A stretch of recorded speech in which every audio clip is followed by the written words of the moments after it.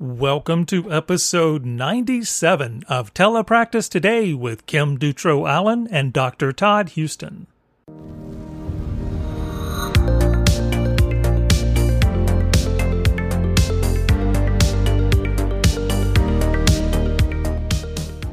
Okay, welcome back to another episode. I am back this week. I wouldn't say it was quite a relaxing vacation because I was, in that, what they call the happiest place on earth with a 3-year-old who was not always the happiest person in the happiest place on earth. But it was a good change of routine. And I heard Todd talk about that he was so sad that I wasn't there last week. And I did listen to the episode, and it was a great episode and great conversation. So I'm glad to be back and not missing out on the conversations this week.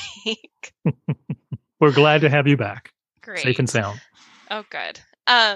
So I did want to share when I was coming back from vacation, I hurried and jumped on a offer that another online provider had for some CEUs for in the area of telepractice, which still sometimes can be few and far between. So when I see those, I like to grab them, and just wanted to share one of the tips and then some others that I've found for telepractice using Chrome extensions.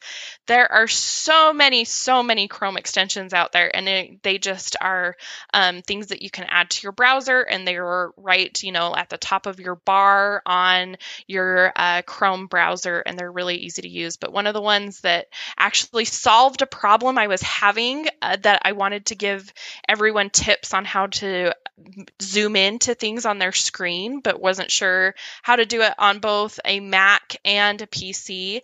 But there is a Chrome extension called a magnifying glass, and it just pops up as this little circle that magnifies one part of the screen.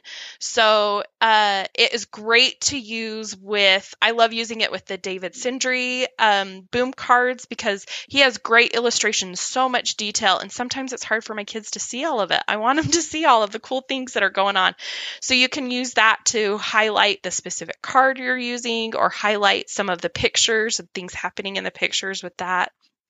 And then I went looking for some other ones. So there's lots of people that have great blogs that they've written about different Chrome extensions. Some other ones that I saw other than the magnifying glass was a custom cursor where you can have it be like a hand pointing if you're helping them, wanting them to follow along with reading or just highlighting certain things. I think that would also be helpful if you're doing evaluations and you need something for maybe like the self to make sure that they're pointing at the things during the directions. You could use that cursor and then give the screen control over to help you do that. So that would be a great way. Another one I heard of is Kami, Kami, and it was for digital annotation extension. So you can take anything, a PDF, anything that you're looking at, and it lets you write on it, draw on it, type on it, all in that browser. So you're not having to pull it into other things, which I like because I really like to pull up PDFs in my browser because then I can switch between that PDF and like another page or, being able to switch things and just share the screen of my browser is much easier for me. So, but I miss that annotation part of it when you're not in the actual, like Adobe PDF browser or application. So that's another thing that you could use that can pull that in. And there's so many more. Those are just ones that were interesting to me, but think about that. Think about using those Chrome extensions as a really easy way to integrate some seamless technology into the browser that you're already sharing.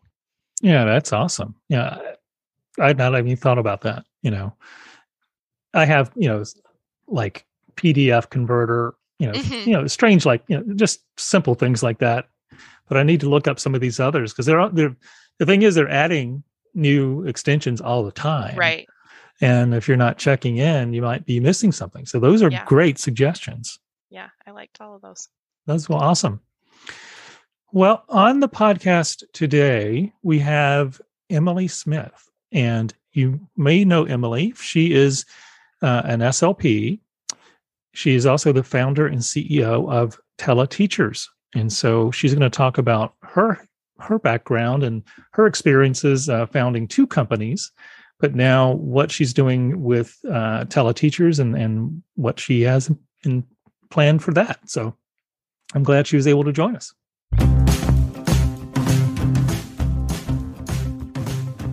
Hi, are you creative? Do you want to give a webinar or teach a course? Maybe you're a writer. Do you want to create a blog? Maybe you have an idea for a podcast. Whatever your passion is, we at 3C Digital Media Network want you to be a content creator so we can bring your ideas to life. So, to get started, visit our website at 3cdigitalmedianetwork.com and sign up to be a content creator. We look forward to seeing your passions come to life on our platform. So, Emily, welcome to the podcast. Can you share more about your background? Yeah, absolutely. And thank you so much for having me. I'm delighted to be here with you both. My background. So first and foremost, I'm a speech language pathologist by background. I am the proud daughter of a special education teacher turned director of special education. So it was certainly in my path to become a school-based speech pathologist. I am the founder and CEO of TeleTeachers, which we're a growth stage technology company providing remote teachers and therapists into schools and organizations through our online platform. It's not my first rodeo in the ed tech space, as I also started a teletherapy company back in 2014 when I was 25 and had fresh eyes and no idea what I was doing. So that was kind of my entry into this world, all things telepractice. Wonderful. So you got into speech language pathology from the influence from your mom. Did she say, "Don't be a teacher, do this instead," or something like that? No, we love our teachers, though. We do love teachers. Well, and being the founder of TeleTeachers, I'm like in the teacher's corner 110%. But yes. So I think she knew that I needed a lot of flexibility in my life. I love creating and doing something different every day. And there were just more opportunities for that in the field of speech language pathology. So, seeing that there were diverse environments in which I could work for a school or go out on my own. I think she kind of saw my personality and tried to push me in that direction, but yet still, working really closely with the students. And certainly speech pathology does that. It does allow you the flexibility to go in a lot of different directions, which absolutely. Yeah. And which where did the telepractice bug sort of factor in? It was written in the stars. That's all I don't know how to better explain it than that. But I was working in rural Missouri right out of grad school. My mom actually gave me my first job working in her cooperative. I was an early childhood itinerant speech language pathologist across 4 counties in a critically underserved area of our country. So I was driving 3 and 4 hours a day to get to all of my kiddos. And at that time, an American family living in Thailand reached out to me on Facebook. They had been referred to me via one of my friends. And they said, "We've got our little girl's going into preschool. Nobody understands what she's saying. And there are no speech language pathologists over here in Thailand. And if there are, we can't find them." So I had no idea what I was doing, in grad school. We passed over telepractice with, kind of the blanket statement that won't work. Yeah, I know that. This weird statement. Idea that some people have. So I Googled how to video conference and sent them an invitation. I think we used WebEx back in the day before Zoom. And I got up at 5:00 in the morning to see them in the evening, their time, opened my computer, I heard this little girl talk and I'm like, oh my goodness, I know what's wrong. I know how to fix it. Let me help you guys. And within a few sessions, her K's and G's were sounding amazing.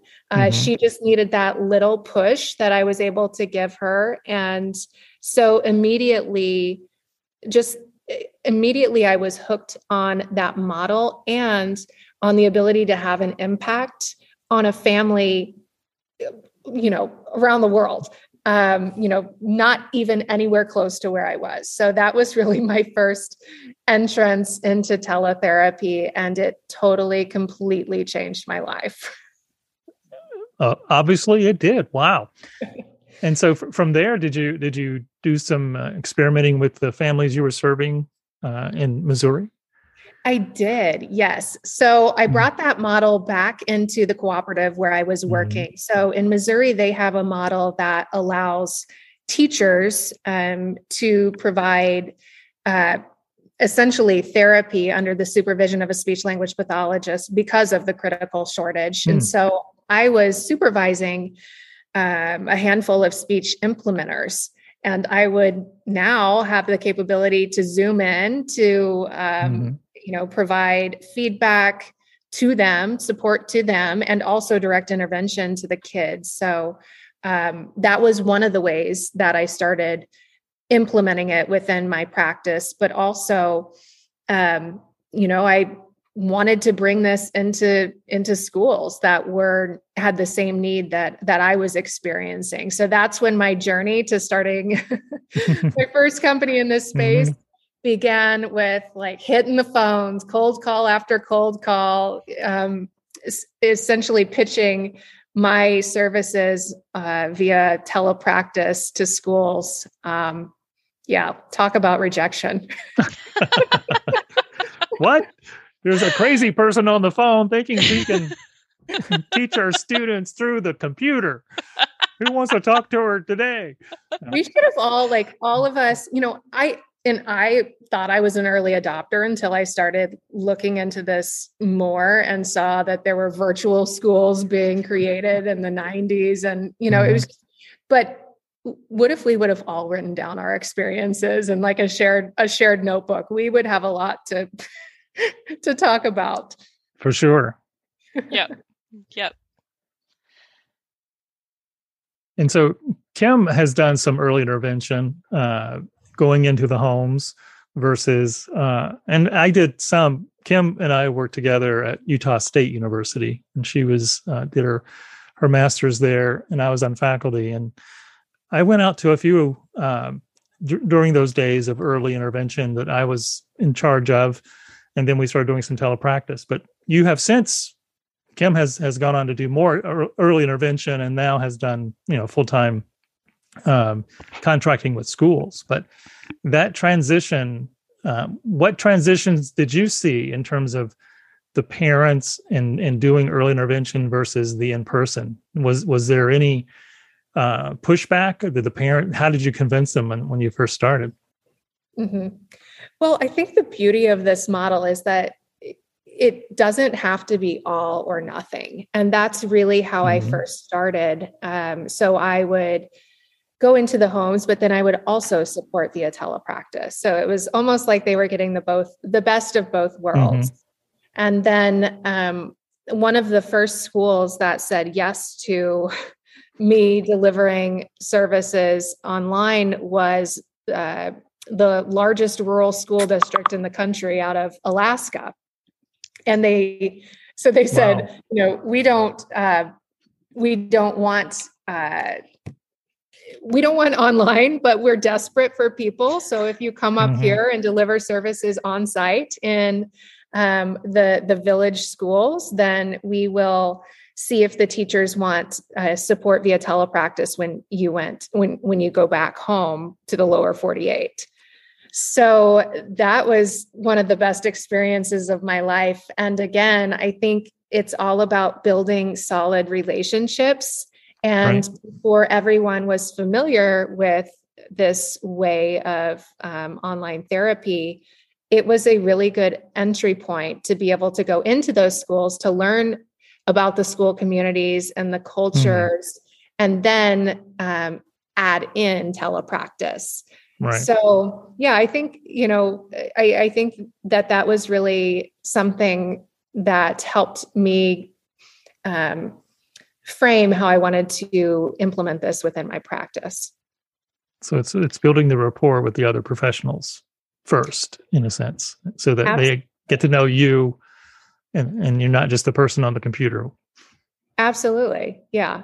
And now it doesn't have to be that way. And I think people are, much more familiar with this and now, but back in the day, that was certainly something that helped me get my start and helped build some momentum around and excitement around this within schools.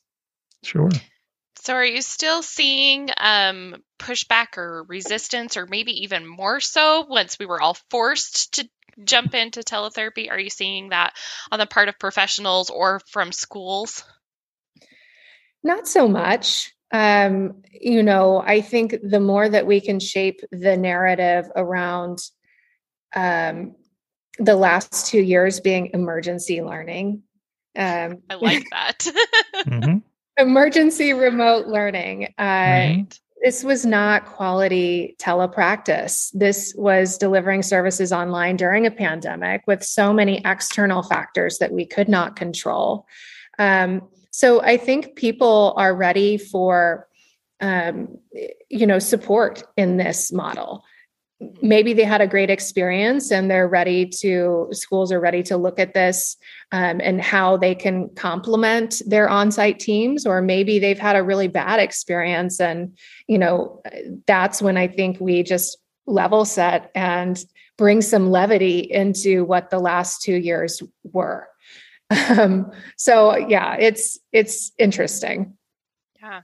Yeah. And I've started to see things expanding and getting bigger too. I know my sister is a educator and in middle school and high school level, and she chose to teach online during the pandemic. And then her school ended up opening a permanent online option for all of their students. And she's doing that now too. And a lot of the things that I found that I like about it, the flexibility, she has young kids, I have young kids, being able to adjust schedules or work, do paperwork and do grading and things at those times where it works for you. That I think those are all things that she's seen as a benefit with it too. So I feel like sometimes we forget about teachers being part of that too.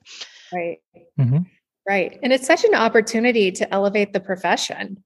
We've needed a breath of fresh air and, more flexibility in our roles, not only as therapists, but teachers as well. And to think about what this may open up in the talent pipeline now that, I had a couple of team members who actually, they posted on Slack the other day, they were both in Dublin, Ireland for St. Patrick's Day, and they just ran into each other at an Irish pub on St. Patrick's Day, and they both work for teleteachers. So that's crazy. But how cool is this that we're, crisis is hard, but it always brings about change. And it's just, I so appreciate you all leading the narrative around how this can be a really good change for not only our kids and our students, but our teachers and therapists as well. Exactly.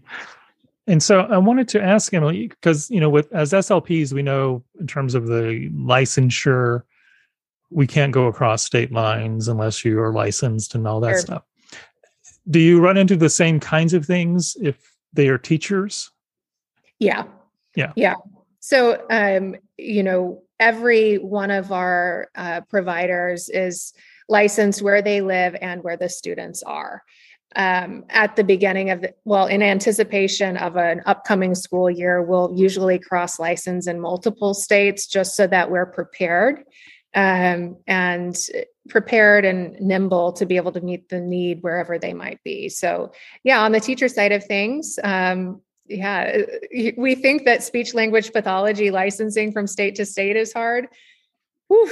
Teachers are. Teachers I've done it too. I have an educator's license in multiple states too, and one of them, I think they just did away with this, but they required you not just to have continuing education credits, but you had to have actual college credits to license. And I was like, I don't even know how to do that. And one of my friends said, oh, they don't even care what it's in. I've taken not really, but facetiously taken underwater basket weaving, and it doesn't matter. They just want you to have 3 credits, college credits every time period. But yes, it's a whole other ball game. Yeah, I'm glad that I'm not the person on my team handling credentialing. Right. we hire for that, right? We hire someone to take care of that.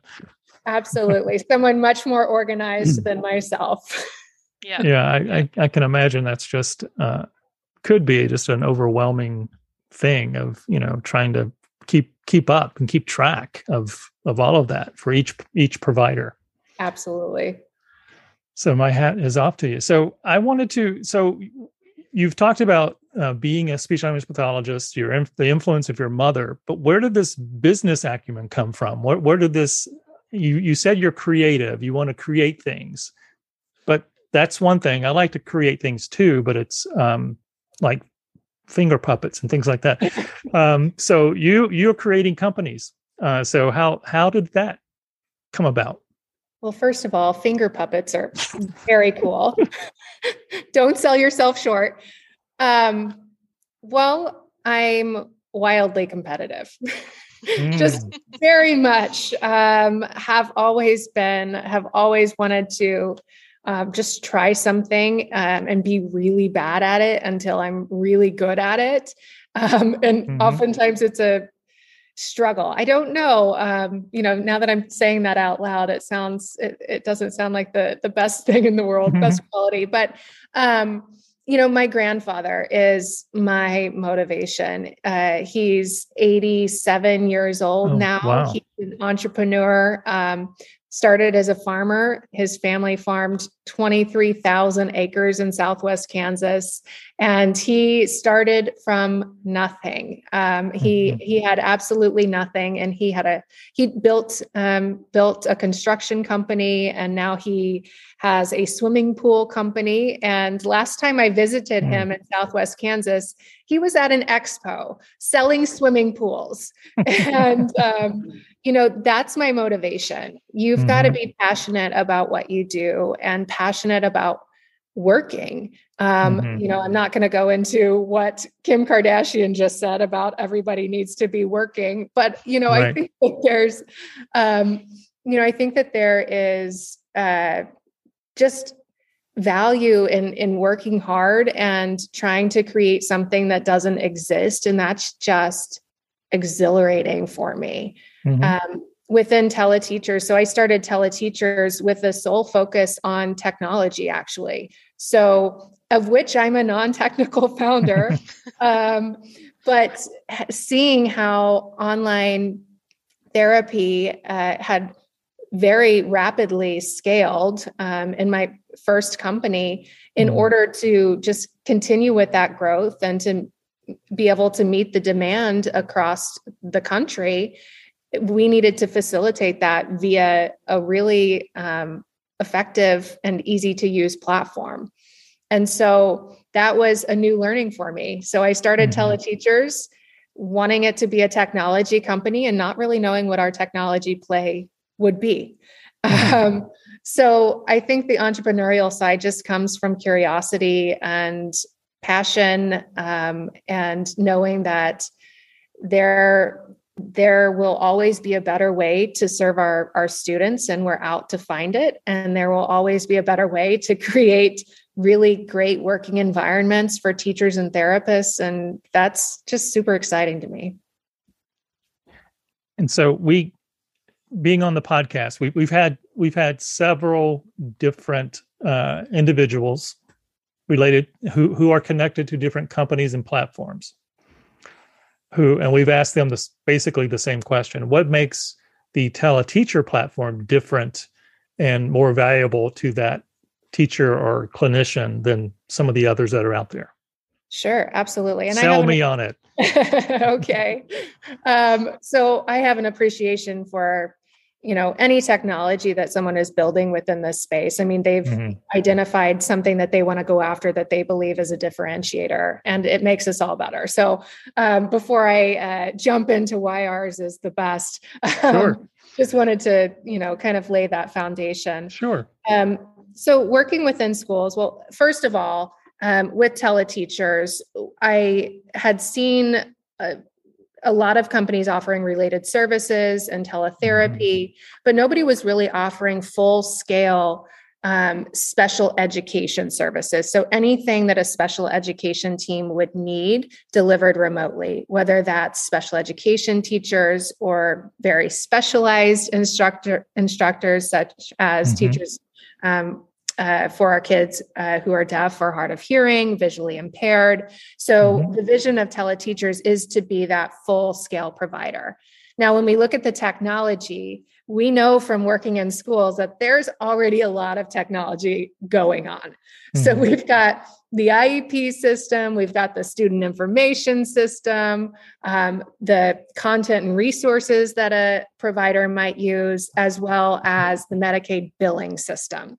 And what I really considered was that there was a gap in between all of those that the need was to manage and document our student progress. And there are different ways to do this, but what I'd seen is that most teachers and therapists are collecting data on a sticky note or in a Google Doc, and that data is not being shared. Yes. Here's my sticky notes. I still do it. I transfer it to electronically, but sometimes that's the easiest thing to do. But yes, or not taking it at all, if we're really honest, kind of like intuitively thinking like, oh, I think this kid's doing this now, and just doing it that way. Right. And that is, I love sticky notes as well. But the teachers and therapists our caseloads are too high. We can't do it all. And we're expected to. And, then we've got the burden of compliance on our shoulders as well. So what we're doing within our teleteachers platform is integrating with all of those systems. So we integrate with the IEP system. We bring goals into our platform. We allow the provider to manage their calendar and deliver services either online or in person, and it accommodates for both. So it is a platform for delivering those telesessions as well. And it allows the provider to document in real time. So as they're having their session, their goals are there. It was built to accommodate for individual and group therapy, because we know that we don't see kids one-on-one. Right. So really, we're just working to make the job of the educator and the therapist easier and to bring all of those pieces together. So the vision is when a provider is using our platform, it's their one place where they have access to the goals, to progress tracking, to collaborating with the IEP team, all within the platform. And then if that student is eligible for Medicaid, it automatically sends that off to Medicaid to be billed. So that's what we're doing. Well, that's incredible. I mean, that's a lot to keep up with. I know. I was going to say, you've just described the source of 90% of my headaches and working in schools, integrating all of those things together. It's a big job, and it's not going to be accomplished, in 1 year, in 2 years, but we're making progress. We're getting beta users onto our platform now. And there's, there are steps where some districts aren't ready for all of that integration and that big adoption of a new platform. So we do have, steps in between, this big integrated solution, and more so leaning towards a platform that enables telepractice and note taking at the same time. So we're trying to just really learn as much as we can about our users right now and how they adopt new technology and provide flexibility for what that looks like as we transition into, this future of education, which we hope some of these tech tools can make make our jobs easier. For sure. Well, it's very impressive. I mean, I think you've won the war. Thank you. I think Teleteacher sounds much more integrative in terms of all the different components than some other platforms that may have really good one or two components, but not everything that you've described. It's a heavy lift. Like I said, we're not there yet, but we're making great progress. And, I appreciate that. And the proudest I am is the reason I'm proud of what we're doing is because of the team, that has come under the Teleteachers umbrella, really aligned behind this vision of services and technology to support our students and youth. So, my team's awesome. All credit to them. And how, do you mind if I ask, how big is the company now? I know you're adding people and growing. Absolutely. Yeah, we're growing really quickly. So we've got over 50 providers, Teleteachers providers on our platform.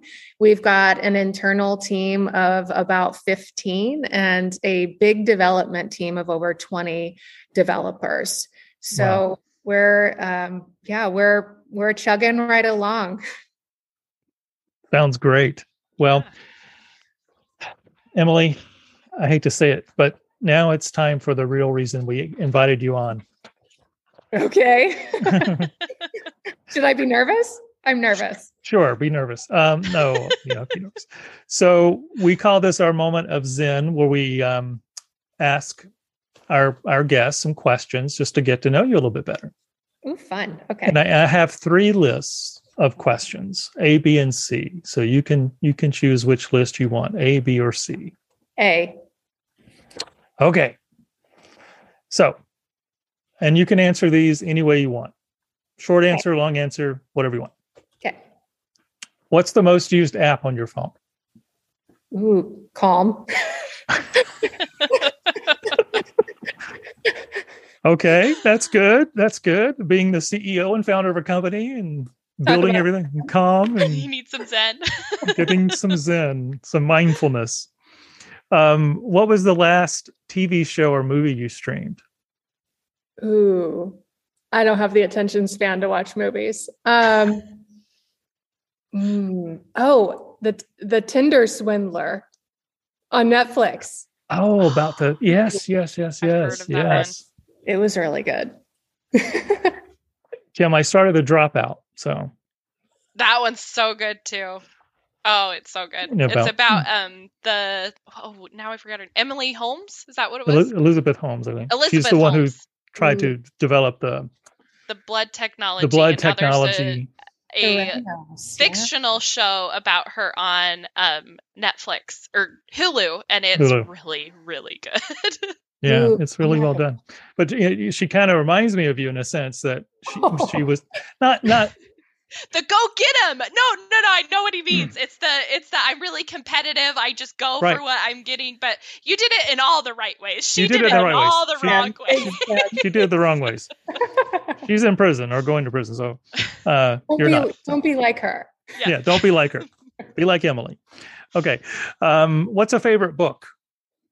Ooh, okay. I have to plug Barbara Fernandez here, who you guys have had on the show. Did she? Sure. So her book, Sis, You Got This, from Surviving to Thriving as a Minority SLP. Mm-hmm. Amazing. Her story, it took me a long time to read that book. I'm not all the way through it because it was so real and raw and inspiring. And so I'm going to say that I'm going to go with that one for sure. Hands down. It's a great ad because she's coming back on to talk about that book in a couple of weeks. So thanks for that. It is life changing, and she's just so I can't wait. She is amazing. I've known her for quite a long time, and just in different things that she's been doing, and I've helped her with. But yeah, she's been on the show. She's a friend of the show, so to speak, and we will have her on in just a couple weeks. So yeah. Exciting. Next question is, if you could invent or create one law or behavior that everyone had to do, what would it be? Ooh, that's a good one. I would say that a behavior that you had to wait before you could respond to something or react to something. I don't know. There's just been so many times in my life I'm like, oh, I should have given that a few seconds. Like that was not an appropriate response. And I think we all share that. Oh yeah. So maybe that. Especially before posting on social media. Definitely that. Wait, maybe see if this is actually true before you do it. No. Next question. Who would you like to have dinner with, dead or alive? Whew. This is really good. I don't know. I'm going to go with one of my dear friends. He's alive. Thank God he's alive. But so I would say, Dr. Bob Pasternak has been so instrumental in my life. I'm not sure if you all are familiar with him. I know of him, yes. Okay, yeah. He was the Assistant Secretary of Education under George W. And I've never met anybody more passionate about serving students with disabilities. Plus, he's just a really great human being. So we've done a lot of work together. We've had a lot of fun in that work. And anytime he's probably top of mind because we were just talking about like, what's our next thing that we're going to, what's our next project? What's our next initiative that we can be thinking about for advancing, advancing opportunities for people with disabilities. So I don't know. Yep. That's final answer. Yeah, that's a great answer. Yeah, that's awesome. What's the scariest thing you've ever done? And you can define scary any way you want. Scariest thing I've ever done. Probably leaving my first company, actually.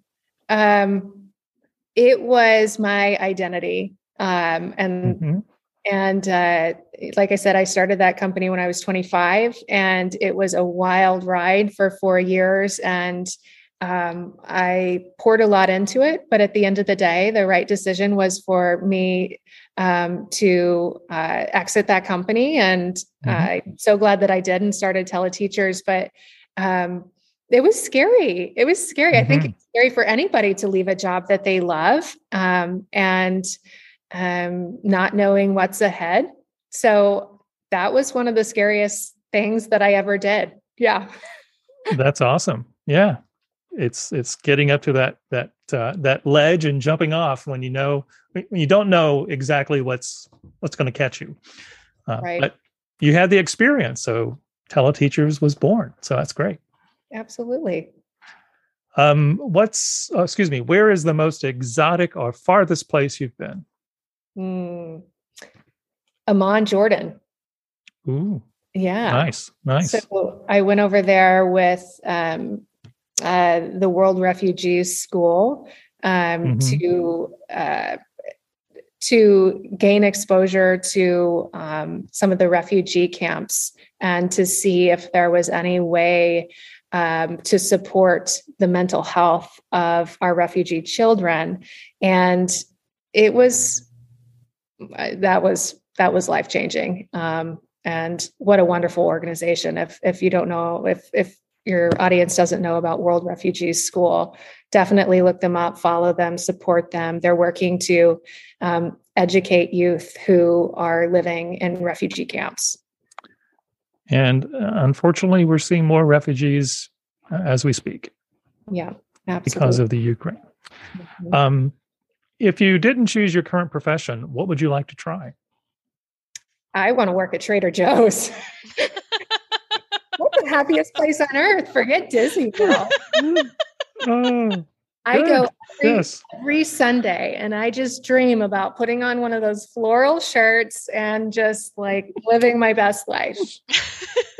That is awesome. That is awesome. I would love, Trader Joe's sounds pretty good. Yeah. To step up from Walmart. I used to think I could just be a Walmart greeter if I couldn't get a job in academia. I mean, that would be fun too, but everybody at Trader Joe's is happy. But yeah.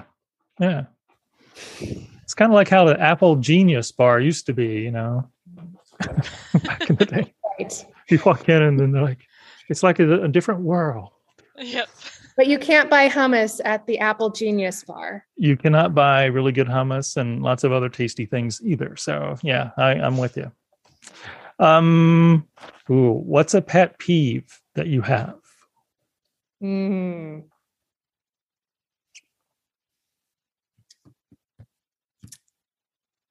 When people are walking slow. Mm-hmm. Yeah, I think walking slow. When you should, like, of course, there's always a time to stroll.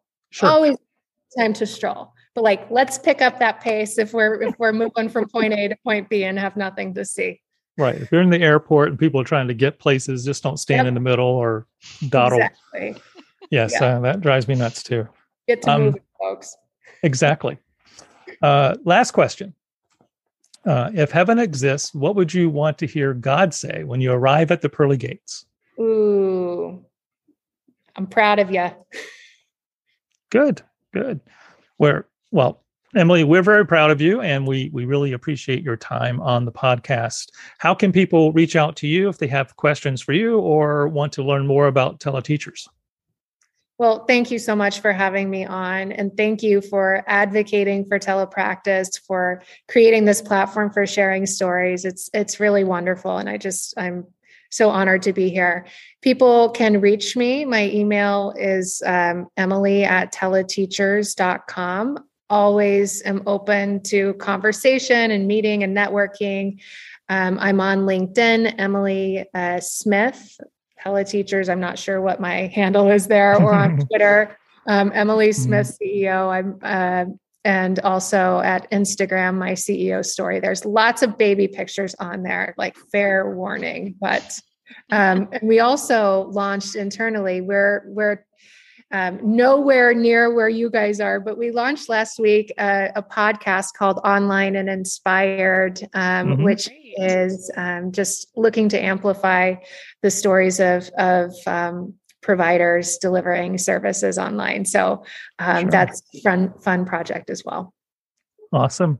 Well, do come back in the future and give us an update on how things are going. Absolutely. I'm so excited that you asked me on. So honored. Thank you so much. Thank you.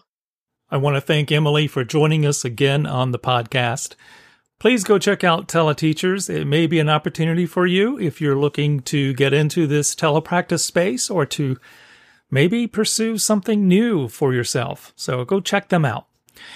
And I also want to mention that the deadline for the call for papers for ASHA, the American Speech Language Hearing Association, is coming up on April 6th. So just another couple weeks or so, we need to get those the call for papers submitted. So if you have a telepractice related idea that you want to present at ASHA, please submit as quickly as you can. But the deadline is coming up on April the 6th. And with that, thank you for joining us. Please leave us a 5-star review. That always helps to attract new listeners and new subscribers. Until next week, be safe and be kind. This has been a production of the 3C Digital Media Network.